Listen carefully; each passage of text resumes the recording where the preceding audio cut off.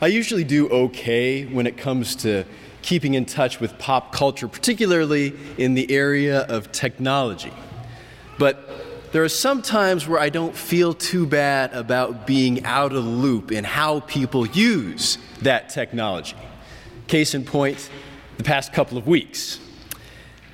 So there's a website that's designed specifically for people who are seeking to have an adulterous affair. And while that really shouldn't come as a surprise, that's not news. The site's been around since 2001. What has really caught the public's attention, though, is the news that hackers broke in and recently stole the customer data of over 32 million user accounts used to access this service, and they've posted that data online. Now, again, that shouldn't be a surprise that such a site exists or that it was hacked and this data stolen, because the world around us doesn't really have that clear of a picture of what marriage is, what it's supposed to be. Is it about happiness? How the person you're with makes you feel right now? Is it about commitment? About having somebody with you for the long haul? Or is it about wav, twill wav, as some have proclaimed? If we're looking to the culture around us for a definition of what marriage is supposed to be, instead of turning to the one who instituted it, who created it, how can we not expect people to be lost and adrift, making up their own rules as they go? And we are part of the problem. We don't speak enough about marriage in the church. When was the last time that you heard a sermon about marriage outside of a wedding service? And for that matter, when was the last time that you attended a Christian wedding? Marriage isn't a topic that usually pops up in the readings that we have before us from week to week. And as preachers who want to be faithful to the text before us, we don't go looking to wedge it in where it isn't meant to be. But here it is today, and thanks be to God for that. We all need to hear this message of God's word on what marriage and family are meant to be, because they are huge parts of our lives, not just as Christians, not just as the church, but as human beings.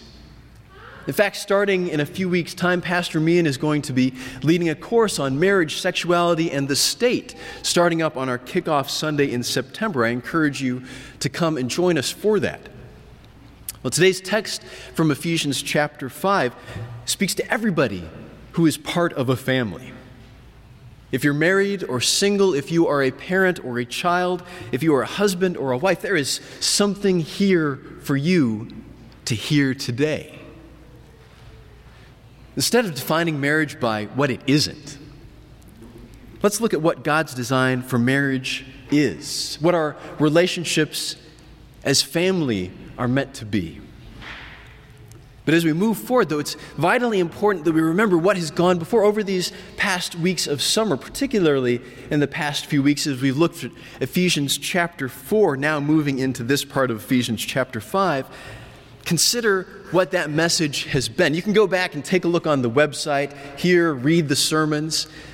But now, as we come to this point, we'll see that our relationships as Christians, as the people of God, are to be based in walking in love, walking in the light of Christ as imitators of God.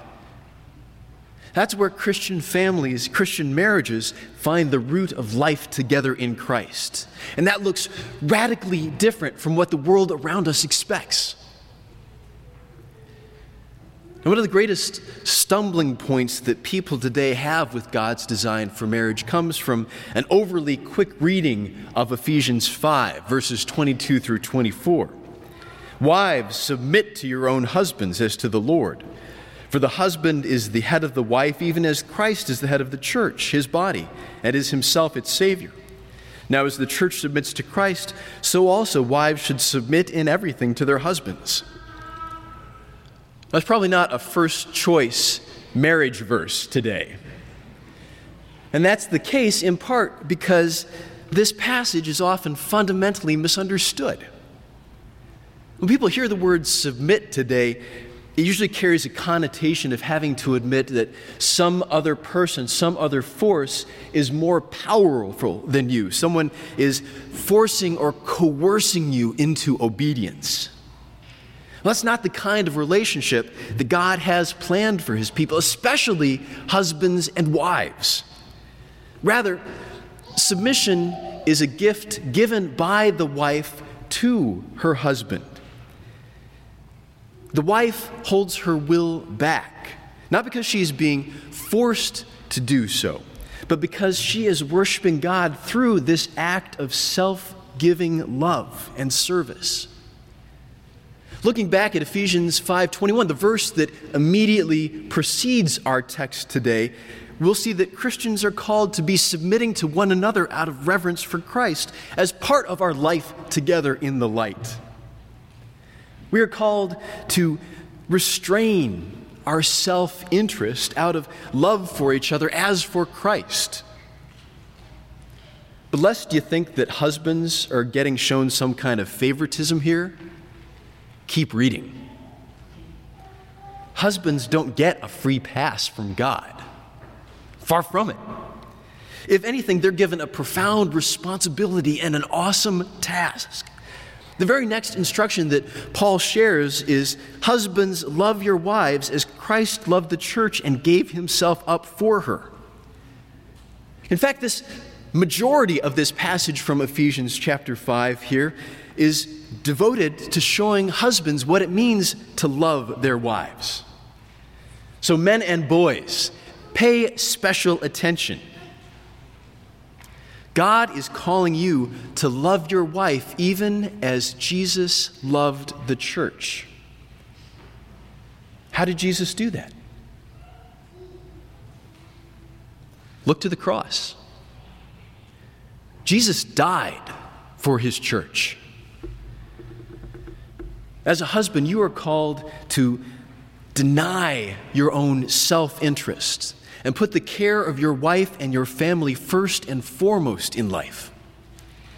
Take care of your wife as if you were taking care of your own body, as Paul says, or even better than you take care of your own body. For by doing so, you benefit not only your wife, but yourself through your marriage. And should it be necessary, it is your calling to lay down your life in self-giving love and service to protect your family. Look to reflect Christ in everything that you say and do as a husband.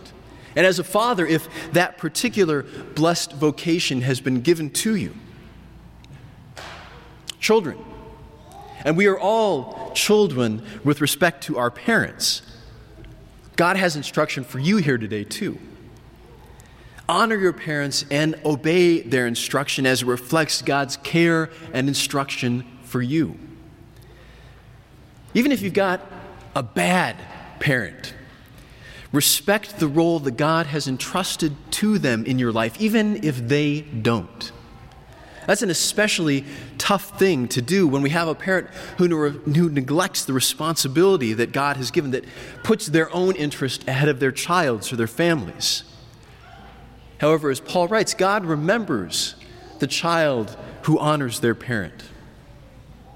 And for your part, you who are parents, especially fathers, you are to show your children the grace and love that your Heavenly Father has shown to you as you raise them up.